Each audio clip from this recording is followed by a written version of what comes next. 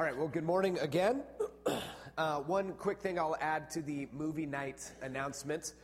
If you are a parent of young children and you went trick-or-treating that week before, this is a great place to come and bring all of that extra candy and dump it into the big bowl and get rid of it out of your house, and then we give it to kids here. But a nice way to get that stuff out of your house if you want to. So we will always take free donations of candy here. So the 11 o'clock service, you guys have a big task today, and here is your big task. You've got to bring a lot of energy to this message this morning. I tell what I think are some of my finest jokes this morning, and sometimes the 11 o'clock service is a little flat, so I'm really challenging you right now. Laugh even if you don't think they're funny, all right? Yeah. Thank you.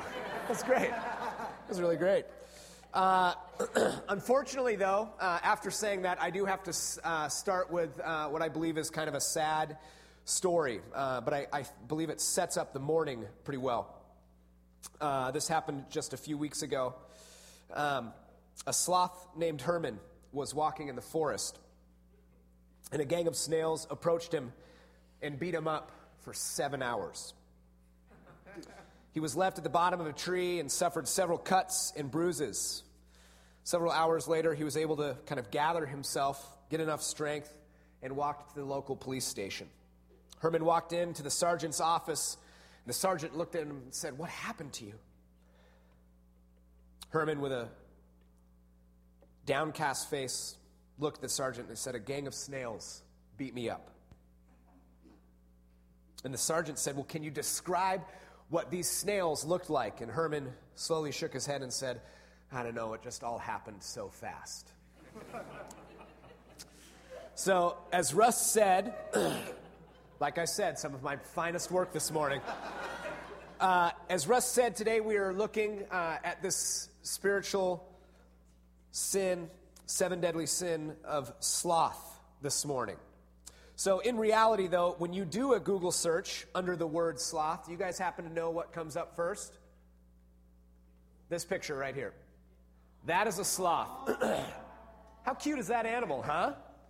That is a sloth right there, and I did a little bit of digging around about sloth, and did you know that on October 20th was International Sloth Day?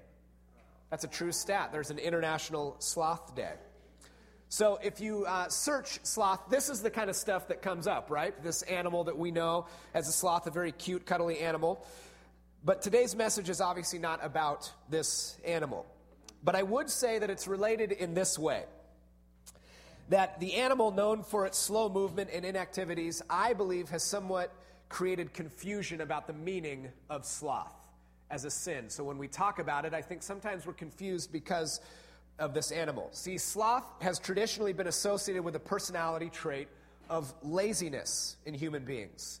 The Bible refers to them as sluggards. These are the people, the adults that are still living in their parents' basements. The high school kid that sleeps in until 2 p.m. It's the young child that chooses to watch TV on a beautiful Saturday rather than go outside and play. It's the person who wears pajamas to the grocery store at noon. 10 years ago, I would have said it's the person that wears sweats or workout gear to church, but I'm happy to say that that is now totally acceptable as long as they're Lululemon sweats. But in many ways, we have leaned on the scriptures, specifically Proverbs, to support this belief that sloth is purely about laziness. Here are a couple of examples. Proverbs 6 through 11 says this: "Go to the ant, O sluggard. Consider her ways and be wise. Without having any chief officer or ruler, she prepares her bread in summer and gathers her food in harvest. How long will you lie there, O sluggard? When will you arise from your sleep? A little sleep, a little slumber, a little folding of the hands to rest, and poverty will come upon you like a robber, and want like an armed man." Proverbs 24 through 30 through 34 says this: "I passed by the field of the sluggard, by the vineyard of a man lacking sense, and behold, it was all overgrown with thorns, and the ground was covered with nettles, and its stone wall broken down. Then I saw and considered it. I looked and received instruction. A little sleep, a little slumber, a little folding of the hands to rest, and poverty will come upon you like a robber, and want like an armed man. There are a series of other proverbs that speak to the pitfalls or the characteristics of sloth. There's a list of them here behind me. Proverbs 10:4, 12:24, 13:4, 21:5, 22:9, 26:13 through 16. These are all proverbs that we turn to that I believe support this belief that sloth is purely about laziness. And thus we have created a Christian or a cultural understanding that sloth is laziness, that it's inactivity, that it's idleness, indolescence, it's or my personal favorite, lackadaisicalness. But, and here is the big but for this morning, I don't think that's actually true. Certainly idleness, certainly laziness can be a symptom of sloth, but I don't think that they are the actual issue. I contend that the root of sloth is indifference. Indifference is defined as a lack of interest or concern. So with regard to defining the spiritual vice of sloth, I would say it's this. It's indifference to the continual and active process of living into the new identity that Christ has given us. It's indifference to the continual and active process of living into the new identity that Christ has given us. 2 Corinthians 5:16 and 17 says this, "For now on, therefore, we regard no one according to the flesh, even though we once regarded Christ according to the flesh, we regard him thus no longer. Therefore, if anyone is in Christ, he is a new creation. The old has passed away, behold, the new has come." You see, with relationship with Jesus comes a new identity. Before relationship, you were your old self. After relationship, you are a new creation. The scripture is pretty clear about this reality. The old self dies, and the new self is born and begins to grow. This is where I think the analogy of marriage might be helpful. You see, over the course of a ceremony, people take on, they assume, they live into an entirely new reality of life, a new facet of life. They become a husband, they become a wife after the course of a ceremony. Before they were not those things. And after a 30-minute ceremony, they are now a husband, they are now a wife. They have a completely new identity. The same is true when we choose to be in relationship with Jesus. In making this choice, we become a new creation. We are given a new identity. In trusting Christ with our lives, we become united with him. His very essence and being begins to dwell within us. Galatians 2:20 says, "I have been crucified with Christ. It is no longer I who live, but Christ who lives in me. In the life I now live in the flesh, I live by faith in the Son of God who loved me and gave himself for me." There is a very deep and profound spiritual change that happens. What we once were, we are no longer. The reality of our lives changes. Our very beings become different when we step into relationship with the eternal God. The things of our past are forgiven, and we are now a part of the family. We receive a new identity. However, the journey of faith doesn't stop with just our decision or just our choice to trust Jesus, because there is an ongoing process of becoming this new creation. It's the lifelong process of sanctification. If you go back to the marriage analogy, it's not just enough for me to say I do. I then have to live every day as a husband. I can't just say I do and then go back to everything I did before. There's a change that happens, but I have to live into that change. I am now a husband, and I have to act like a husband every single day. Sanctification quite literally means to be set apart. It's the process of being made holy. It's the daily, ongoing, active process by which we are continually living into the new identity that we have been given by Jesus. DeYoung says this about this twofold process. He says, in one sense, we are Christians, and in another sense, we are still becoming Christians. You become a Christian when you say, I choose you, Jesus, but every day you are becoming a Christian again.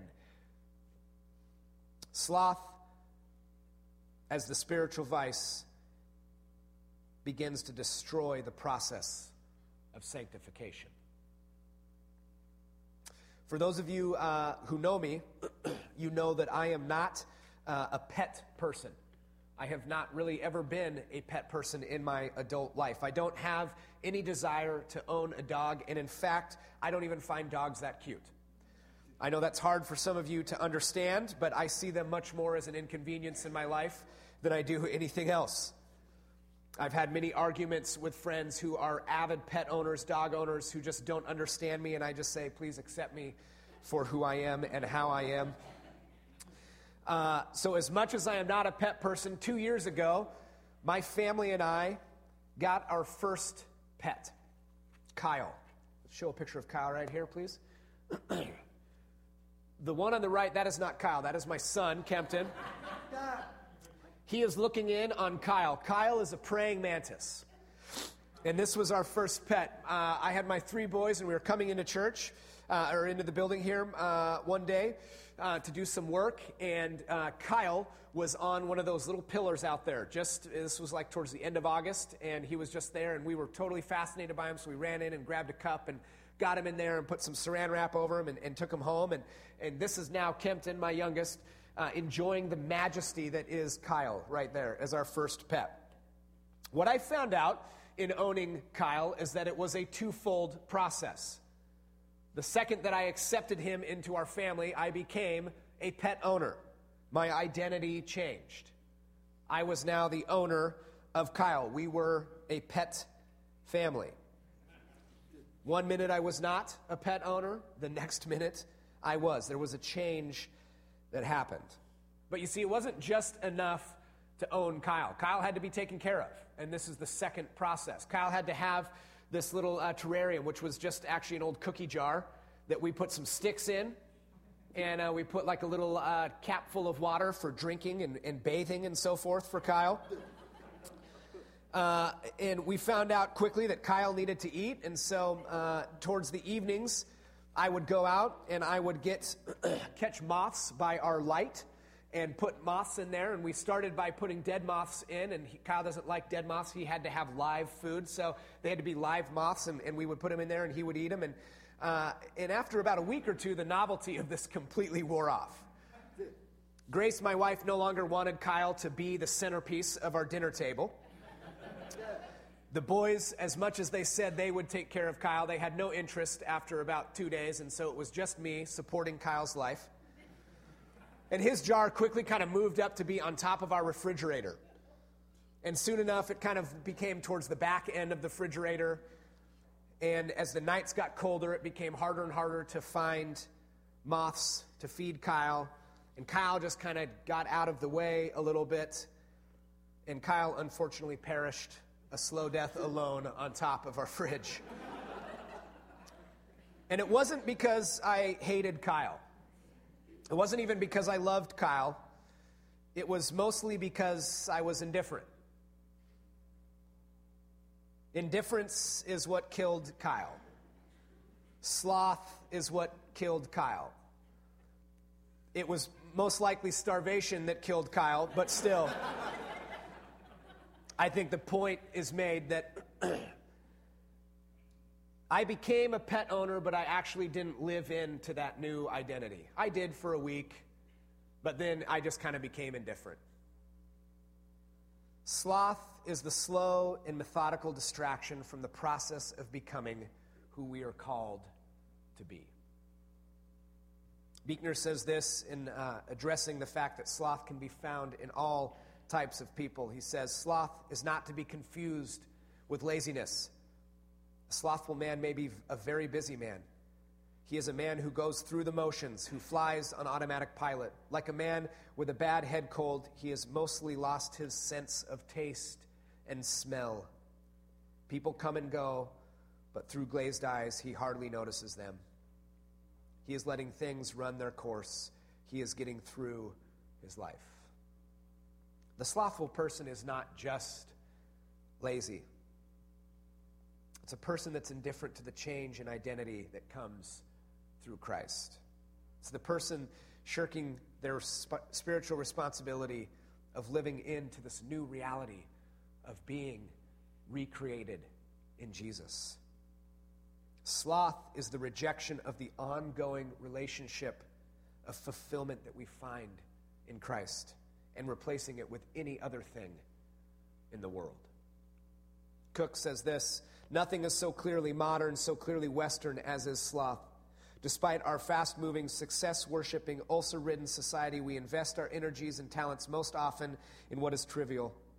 Despite our frantic pace, our eyes are seldom focused on what is actually good. You see, it doesn't matter if you embody the typical picture of the 33-year-old, sweatpants wearing, video game playing, living in his parents' basement, not finding a job because he can't find one that he resonates with, or if you're the driven, success-chasing, overscheduled workaholic CEO who always has an excuse why she can't serve back with the kids at church, because both lives are distracted from the reality that Christ offers. Both daily choose the path of least resistance. Neither are actively pursuing the new creation in which they are becoming. And because of their indifference, their faith will slowly be choked out, and the relationship they once desired will no longer exist. And expanding upon Elie Wiesel's famous quote, Peter Kreeft says this: the opposite of love is not hate, it is indifference.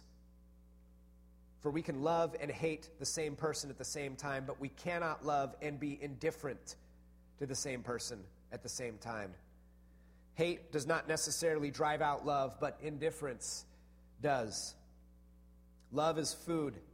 Plants and animals, children and adults all feed and grow on love. Hate is like poison, but indifference is like starvation. Even poisonous food can nourish in small doses, but nothing never nourishes. That is why children from oppressive, tyrannical, and combative families sometimes grow into strong individuals. They have to fight for their identity, and they often win. But children from I don't care families seldom learn to care themselves. They may have been cared for, but not cared about, so they care deeply about nothing. They neither love nor hate, for even hate is a form of caring. Hate is a disease, but indifference is a death. Fight is more right than flight. A scowl is closer to a smile than a snore. It is at least a face. Indifference forsakes the realities that Christ offers and fuels a life of empty and complacent existence. Jesus, in one of his most famous parables, parable of the talents, this is in Matthew 25, I think speaks to this idea of indifference. I'll give you a quick overview of the story. A wealthy landowner entrusts 3 of his servants to his property. To the first, he gives 5 talents. A talent is a sum of money. To the first servant, he gives 5 talents. To the second, he gives 2. And to the third, he gives 1 talent. In entrusting the servants to the money, he essentially was inviting them into a new identity. No longer were they simply servants in this moment. There was a change. They had been given responsibility. They had been entrusted with something. They now are managers of something. Their identity had changed because they had become something that they were not before. When he returned, he comes back into the 2 people that he gave the 5 and the 2 talents to. Both had put the money to work and doubled the initial lump sum from which they were given.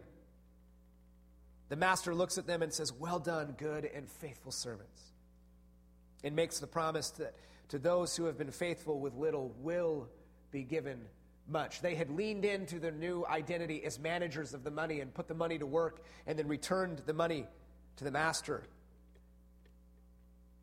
Turning to the person he gave the 1 talent, he asks for an accounting, and the man responds that out of fear, he dug a hole and buried what had been given to him. And with dirty hands, offers him back the once buried talent. And the master looks at the man and exclaims, "You wicked and slothful servant. You knew that I reap where I have not sown and gather where I scattered no seed. Then you ought to have invested my money with the bankers, and at my coming I should have received what was my own with interest. So take the talent from him and give it to him who has the 10 talents. For to everyone who has will be given more, and he will have in abundance. But from those who has not, even what he has will be taken away. And cast the worthless servant into the outer darkness, in that place where there will be weeping and gnashing of teeth." The landowner comes down pretty hard on this servant. You see, in giving the man the talent, he was calling that man forward into a new identity. I entrust you with this gift. Be someone new. But the man's indifference leads him backwards, rendering him stationary. And with no intention to accept this identity, his slothful disposition leads him to bury what was given. I don't think the master is angry due to the lack of work or even due to a lack of return on investment. I think the master is angry due to the indifference towards this new identity from which he was presented. Jesus in Revelation 3:15 and 16 says this, "I know your works. You are neither cold nor hot. Would that you were either cold or hot. So, because you are lukewarm and neither hot nor cold, I will spit you out of my mouth." Indifference is the most detestable of attributes to Jesus. You see, Jesus desires our love, and Jesus proved that he can handle others' hate. What he cannot accept, what he detests, is indifference. I remember in high school when the gospel was first presented to me at a Young Life camp. I remember the speaker using this phrase over and over, "The cross demands a response." You can't hear about Jesus on the cross and not do anything. It demands a response. And I remember thinking in that moment, doesn't there need to be something more than just a response? I mean, don't our words need to be verified by our actions?